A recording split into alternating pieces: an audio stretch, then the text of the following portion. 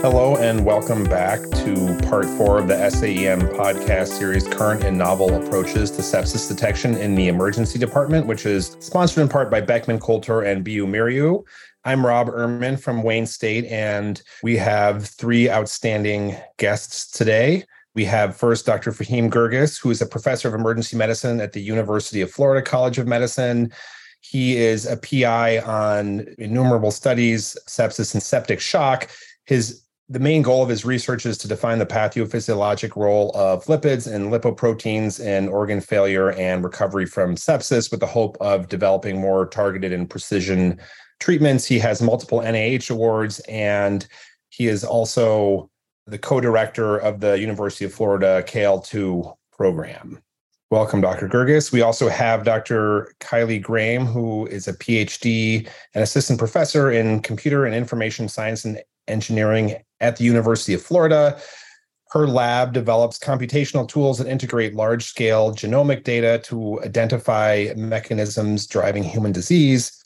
Their research facilitates learning the biological basis of a number of diseases with the goal of ultimately finding novel treatments and early-stage risk factors. And last but certainly not least, we have Dr. Lauren Black, who's an assistant professor in the Department of Emergency Medicine at University of Florida in Jacksonville. She has an MPH from the Harvard School of Health, and she is currently funded by a K23 award from NIGMS, and she loves spending time with her dog and her husband and her children. So welcome, everybody, and thank you for joining us.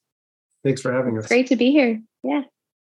All right. So in episode 4 is what we're taping today. And so the general theme of this podcast has been looking at novel detection strategies, treatment strategies for sepsis. And we've been talking about biomarkers. Episode 4 is a little more technical and maybe a little more statistical based. And so I think a lot of our listeners, a lot of emergency physicians are familiar with the idea of biomarkers, right? We have lactate, troponin, BNP.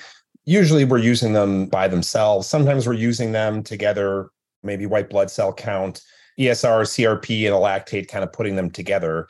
But I think with sort of developments in modern medicine, especially with omics, we're dealing with sometimes sets of biomarkers that could be dozens, hundreds, or in some cases with genomics, thousands of biomarkers. And so the big overarching question that I wanted to talk about today is this idea of how do we pare down these high dimensional data sets into something that's sort of useful on an everyday basis. And I think also a lot of our listeners are familiar with this idea of false discovery rate, which is loosely this idea that if you start looking at many, many, many biomarkers, making lots of comparisons, by chance, you're going to just discover some associations with your outcome. And the really big question is, how do we know if it's signal or noise? And so maybe as a starting point for you, Dr. Graham, I was wondering if you could kind of tell us a little bit about some of the statistical techniques that get used in analysis of high dimensional data. We hear a lot about machine learning and its application to omics. So maybe you could start by telling us, what is machine learning and how do you use it in these settings? Ooh, what is machine learning? So machine learning is helping us see patterns in data. If you want to simplify it down to the most basic components, right? I know I have something, I have a bunch of information, I want to understand something about it. And so I use machine learning and statistical tools to help me figure that out. And I really can't say this enough. So much of it really depends on what kind of data you have and what kind of biases you have in your data. So when we take really high dimensional data like omics data, in machine learning, we'll generally talk about the samples versus the features. So for omics data, a gene would be your feature, or a region of the genome would be your feature. And the sample would come from, for example, a patient. And we have so many more features than we have patients. And it's so important to figure out which of the correlations we're seeing between groups of patients have anything to do with the questions that we're asking. So most of the statistical techniques that we're doing for scaling down the dimensionality of the data are really, you need to know what questions you're going to be asking in the first place. We have spent a lot of time figuring out what kinds of biases are common in omics data and being able to reduce down the data without losing that important signal. So we know that different things interact with each other. They tend to change together, so we can scale them down into one feature that we're looking at. And generally, we call these gene sets or pathways. It's very common to do something called principal component analysis, which is looking for orthogonal, so completely perpendicular to each other, patterns in data to be able to say, okay, so these different features are driving this one pattern in the data. They tend to change together. That means that we can, instead of thinking of each one independently, we can think of them as one single component and do analysis based on that. And PCA is not new. This is something we've been using for a long time. And there are lots of different types of dimensional scaling like this that we use that work really, really well in this space. So thinking ahead. That makes sense. And when you talk about the thinking ahead, would it be fair to say that a lot of work goes in on the front end to, I guess you said this, what questions to ask, but is that a way to, in some senses, like guard against this just sort of, I guess in the most negative connotation is just, throw a bunch of things up against a dartboard and see what sticks? Yes. Yeah, basically, that's a large concern that I have is oftentimes when people come in without any machine learning background and they don't realize that a lot of these decisions made very early on in the processing of the data. I mean, things like where are you getting your data from can have a huge impact on what your model is going to tell you. And I'm sure we'll spend some more time talking about this, but it's also the question of like, do I have a disease versus not disease? So this is what I would call a supervised prediction problem. Or do I just have a bunch of groups or, a bunch of patients with some disease and I don't know what's going on with this disease? Then I would do what we call unsupervised analysis, where I'm saying, okay, machine learning model, tell me what groups of patients do you see in this data? Are there subtypes of this disease or are there, whatever it is? And again, this is where it becomes important because the model will come back and tell you the strongest signal of separation in your data. That doesn't mean that it's finding the signal of your disease of interest. It just means that it's finding the biggest thing that's happening, right? The way that we prepare that data is so important beforehand. It sounds like maybe I shouldn't lay awake at night being afraid that when I'm reading papers where they're using these high dimensional data sets and have found some associations, if it's done well and the idea is developed clearly with a priori hypothesis, I shouldn't worry that people are just finding sort of spurious associations primarily rather than something that may be clinically useful. Yeah, I wouldn't stress out about that too much. There are some things that we can do. So for example, say I have a data set of maybe 100 patients. I would consider that very small, right? But that's a lot of patients for, a clinical trial or similar. But what I can do is go to the genomic repositories and find data for a couple 100,000 patients and add that in. And this is providing, in statistics, generally, they'll call it a background model. But in machine learning, we just call it more data. So that tells us, is this variation unique to this disease or this question that we're asking? Is this something we just see, in different human populations, maybe age or sex or, geographic location? There is a lot of other things that we know have an impact on this. So we can bring in data that doesn't really seem like it's relevant to the model, and that can help stabilize the model, basically make it much more adept at finding an answer to the question you're asking without getting caught up in the biases of missing data. Another thing we often do is use things like regulatory networks where we know, there's been tons of studies looking at individual cells across different organisms, humans, different tissue types, all kinds of things, looking to see, okay, how does, gene A interact with gene B, interact with gene C? We can take all of that information, that network together and say, okay, given our data, we're seeing these single feature changes, but let's look at them from a network perspective. And that, again, can provide a lot more consistency into the model. So then I can confidently say, okay, this model was trained, we got this signature from one data set, but it's going to work very well on a new data set as well. That I feel fairly comfortable about these days, too. There's plenty of data out there for most questions we want to answer. Oh, okay. Okay. That's interesting. And it's, again, it all sounds, I lay awake thinking about a lot of things at night, but it all sounds reassuring. And not that I really thought people were just kind of searching for spurious correlations, but there's a lot more thought and preparation that goes into generating questions and then collecting data. And it's not like typing a prompt into ChatGPT or something like that. That's always good to know and hear an expert describe it eloquently like you did. Another question I have, and sort of maybe open it up to Dr. Black and Dr. Gerges here too, is just you talk about some of the prep work that goes into thinking about the questions and then thinking about the data sets that you might have or want. How does someone who's like you, who's got statistician is probably an under, not the right description for what you do, but like, how do you work with clinicians to set up sort of like the data pipelines that you need and that kind of thing, if that makes sense? Yeah, I think I can jump in here. Hi, everyone. It's Lauren. So I think when you're working with somebody who's a computational expert like Kylie, it really is more of a team sport with the computational expert and the domain expert or the clinician, someone like any of us in the room. And then I think it's really important to involve your computational expert and really create this team early on where y'all think about your question and then think about exactly like we've been talking about is what data are you using to answer your question? And then really, when you think about data sets, you have just a really wide variety. You can have billing and coding data, which has a ton of limitations, although is more readily available in some cases. But, if you're asking a time series data question or something, it's definitely flawed.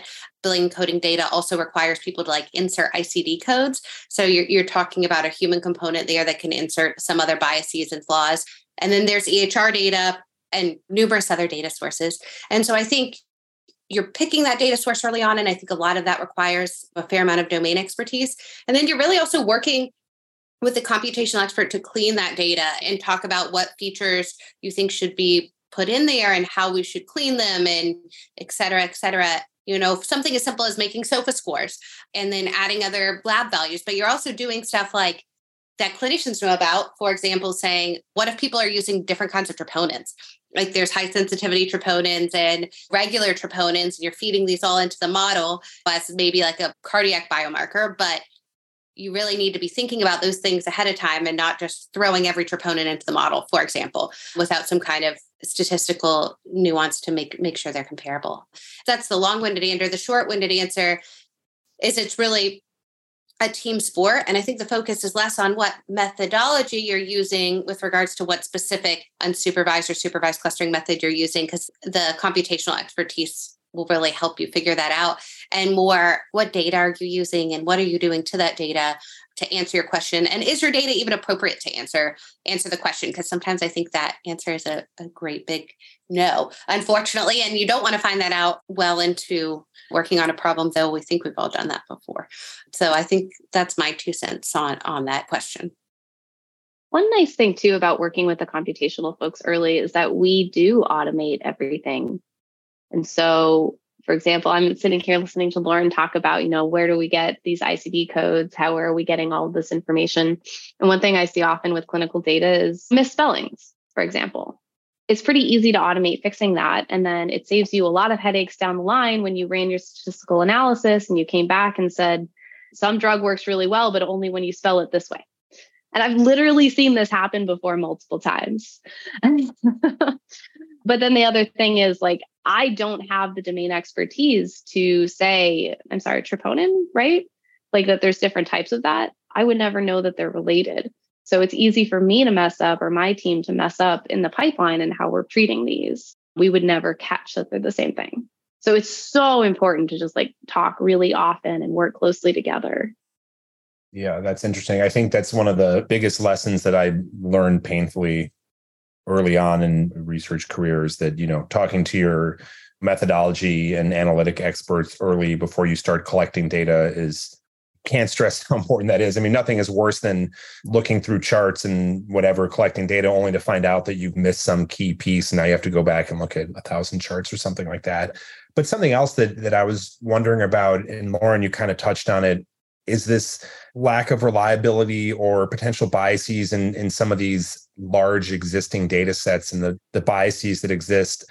For example, there's so many examples, but sometimes race and ethnicity sometimes get coded poorly or incompletely, or any number of other things. How do you check for sort of these inaccuracies and know they're there. And obviously, I guess there are methods you would take to try to correct them, but I'm sure you're outstanding at your job. But I would say like, can we find every flaw? And like, how does this, I don't know, in my mind, these things are, you have these large data sets and it's just becoming sort of like these exponential growth of potential bias.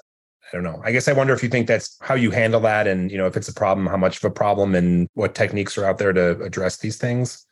Yeah. And I'm going to let Kylie fill in on what techniques, et cetera. But I definitely think it is a huge problem. I think, unfortunately, to a certain extent, my personal opinion is I think some of them are not fixable. And it's just, you need to cautiously interpret your findings in light of being aware of that bias. I think ethnicity is a great example. I think that's often captured in a flawed manner, and race as well. This is often captured based on, kind of somebody's perception at triage rather than asking the patient themselves. And I think you see a lot of those problems. And I think you can see that when things don't reflect what you would expect them to. I think another good example is IV fluids. I feel like those are often not captured well. That's relevant to sepsis is how many liters have actually been held before you go order the first one. How often are you really going to backfill in that they got a liter with EMS and then, a second liter when they got to your resus bay, and then, maybe an hour later you order a third one. And it's very possible that in the EHR that looks like 1 liter of fluid rather than looking like the 3 liters of fluid they got. I, to a certain extent, think that is what it is. And there's just a huge trade-off when you come from big data has amazing opportunities and hypothesis generating opportunities. I just think it is never going to have the same degree of consistency that prospectively collected data will with that regards, but then those data points have much smaller ends. And so I think you just need to really be cautious about how you interpret your findings in light of those biases. And then I'll let Kylie fill in on her opinion and some statistical techniques that maybe can help there. So yes, this is a big problem. Let's put it this way. If you give me sequence data, I can tell you how approximately within a few hours, how long it took for that sample to have been taken, to have been flash frozen or put on the sequencer. There is that much of a change. So like someone leaves a box of samples and forgets to, keep them frozen, that has a big effect on the data. The tissues start to break down almost immediately. Race and ethnicity is also a hard one because these are socioeconomic things. These are not genomic factors, right? So there is genomic ancestry. It's actually apt timing. My lab just put out a preprint on a method for adjusting for genomic ancestry because we know, population genomics is a whole field, right? So we know a lot about the spread of humans across the globe based on variations in the genome, which means that those variations are in your everyday population coming into the clinic, and they're not always going to be a very simple problem. Most people do not come, you're not having someone who's 100% Finnish walking in, right? Well, you do, but most people have some kind of what we call admixture, which means you have ancestry from multiple human populations. Humans aren't that different, right? We're all very, very similar together. But there are some variations that are more common in certain populations than others. If you only sample from, for example, the US clinical population, you're going to get a very different set of patients than you do if you go to, I did my PhD in UC Santa Cruz. The population there is just very different, right? So what we do in general, I always try to tell people, like, the more data you get, the less likely you are to have these kinds of problems, because the more likely you are to be picking up more of human variation, more of sampling variation, more of anything that can change between the samples. But the other thing we can do is bring in external knowledge. So I can bring in population genomics databases and say, okay, here are the variants that we're finding that are associated with our disease. Do we see these variants in all human populations, or are they only present in a specific group? If they're only in a specific group, chances are really darn good that it's not that only that specific group gets this disease, it's that our patient population that we're testing comes from this group. And so we happen to be identifying their factors that are most common with the disease. Or another one I see very often is you get, for example, 80% one population, 5% another, and a mixture of everything else. Well, that 5% just happens to be the more aggressive form of disease or whatever it is, one group, not the other. And so what the model will pick out is variations based on their ancestry rather than based on the disease. This is the kind of thing that my lab spends a ton of time thinking about. Like, how do we make sure that we're not a different technician was on the sequencer that day creating the samples and we can pick up that signal? We can actually use really simple models. A lot of the time, just regression can work really well at pulling out the signal of this specific technical bias or this specific bias in the way we're sampling the population versus disease-related things. But again, that's one of those things that I try really hard when I'm looking at results from any model to be very negative. Like, where could this go wrong? What could have caused this to give me this result that has nothing to do with the disease of interest that we have? So just being very suspicious of that. But then also, again, it loops back to that, get as much data as you possibly can, because with 100,000 patients, you're far less likely to be it's called overfitting to something that isn't true, right? It's fitting to what it sees in the samples that it has. That's what the model is doing. That doesn't mean that it's true for the disease. I mean, we'll see this really often where there's lots of small studies on, for example, sepsis, where, again, I say small is like a few hundred. I know the scales really vary, but you can take the subtypes from sepsis from each of these studies. And if you put all of the data together, all of a sudden you see that they were all seeing similar but different aspects of the disease. There's overlaps in those subtypes, or they're finding slightly different subtypes. But again, you put all of those samples together and a much clearer picture appears. Yeah, this is also interesting. And in some levels, some of these problems seem like they're maybe intractable, and it's sort of both encouraging and in some senses discouraging. You talk about some of these, like large genomic databases where you have hundreds of thousands of samples. And then, you think about sepsis where we have substantially smaller samples. And sort of, Fahim, I guess I would be interested in kind of what you think about some of this and, in the space of the work that you do and that you've done. I think you're definitely the most senior clinical researcher here, but sort of how do you think about some of these aspects? Can I interject really quick? Yeah. Yeah. So the thing to remember about these big databases is that even though those patients have nothing to do with sepsis, they're still informing our understanding of sepsis. So they're still helping us learn more about what's going on with sepsis, even though those patients did not have sepsis themselves. Just keep it in mind. I would love to come back to that, but let me see if we have time, let's come back to that. But I'm going to see get Fahim in on this discussion too. I think our work can speak to that to some degree as well. Just kind of getting to the root of the data bias issue and some of the points they've both already said really well. So I'm not going to repeat them, but I think knowing what you want to do with your data in the first place and consulting the experts at the very beginning cannot be overstated. I think it's such an important piece of figuring out essentially what your results are going to look like at the end, right? And so collecting the right information at the beginning is super important. And I think when you look at it either hundreds of patients or you're talking hundreds of thousands of patients, you have less of this issue when you get into the hundreds of thousands of patients. But I think when you're talking about a few hundred, most of the work that I do is with a few hundred patients, because a lot of it is a combination of clinical data and biology, and now getting to sort of genomics and lipidomics and those kinds of approaches. I think it all comes down to reproducibility. And I think the thing that not all of it, but I think that one way that you can really know that you're onto something is if you can really reproduce your findings. And that's obviously a big part of grant applications now, is how are you going to show what you've shown and then show it again? And can other people reproduce those same findings using the same methods? And so I think it's important that methodology is clear when you put papers together and that you really think through it really well. And I think the other thing I would say about the data is I don't think that Lauren and probably not even Kylie emphasize enough how much time you really have to dedicate towards cleaning your data and making sure it's good, and all of the meetings and the discussions with consultants and the computational experts that are doing that work.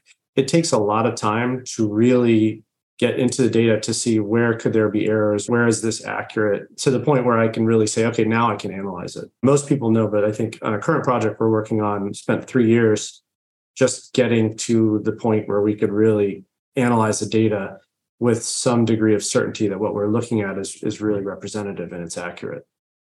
3 years, that's definitely a labor of love.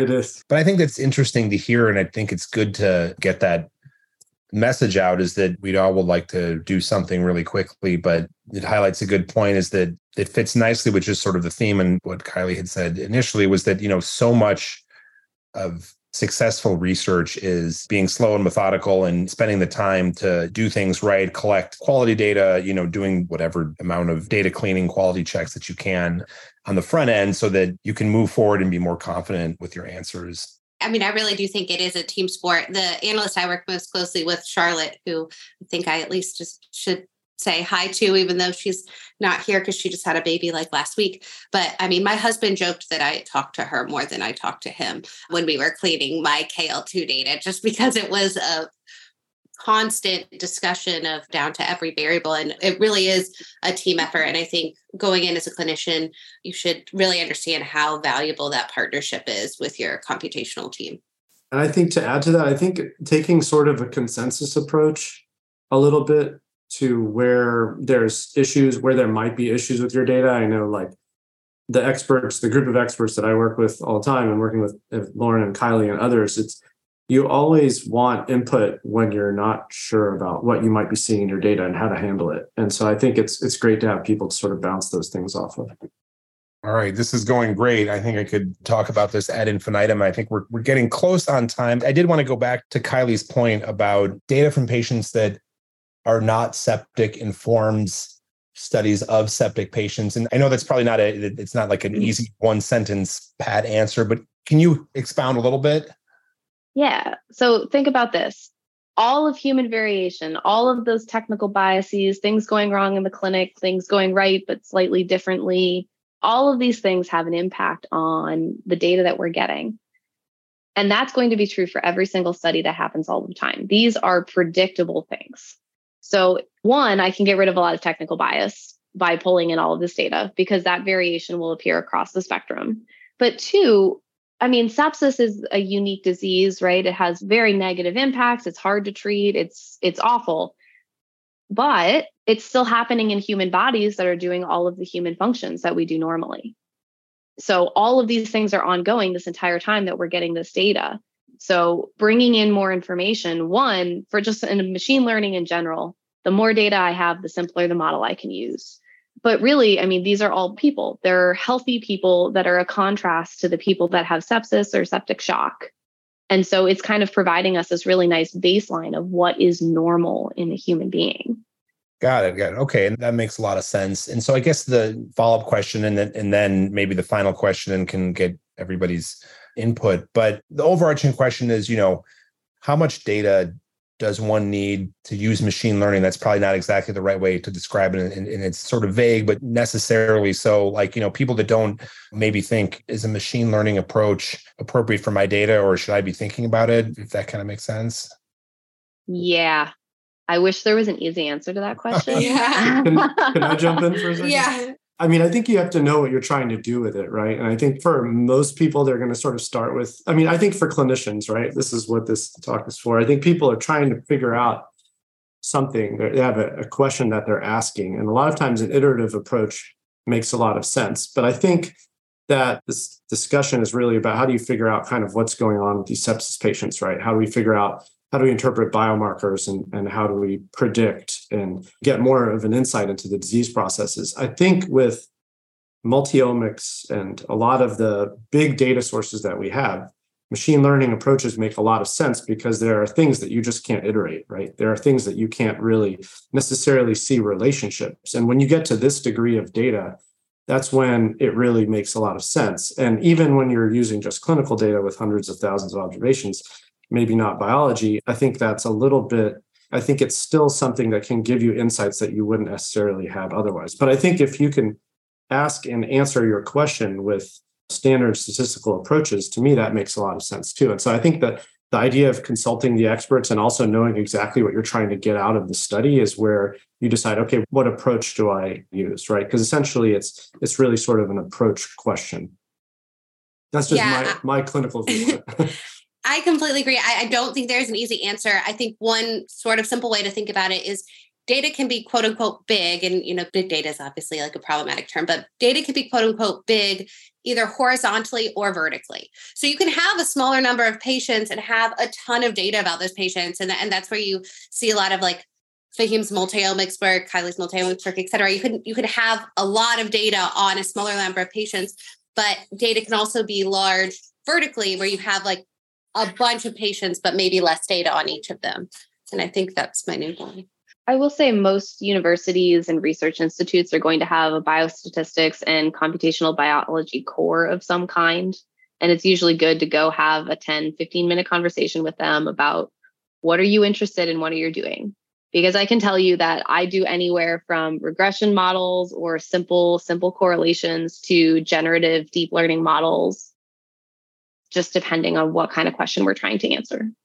All right. Well, I think we're getting close on time. And that was a very great discussion. As I said, I think I could talk about this for another few hours, but I want to be respectful of your guys' time. You obviously have lots of cool stuff going on in your own research careers. So I think we will wrap up episode 4. Thank you guys all for joining us and making a great conversation. Thank you so much. Yeah, thank you.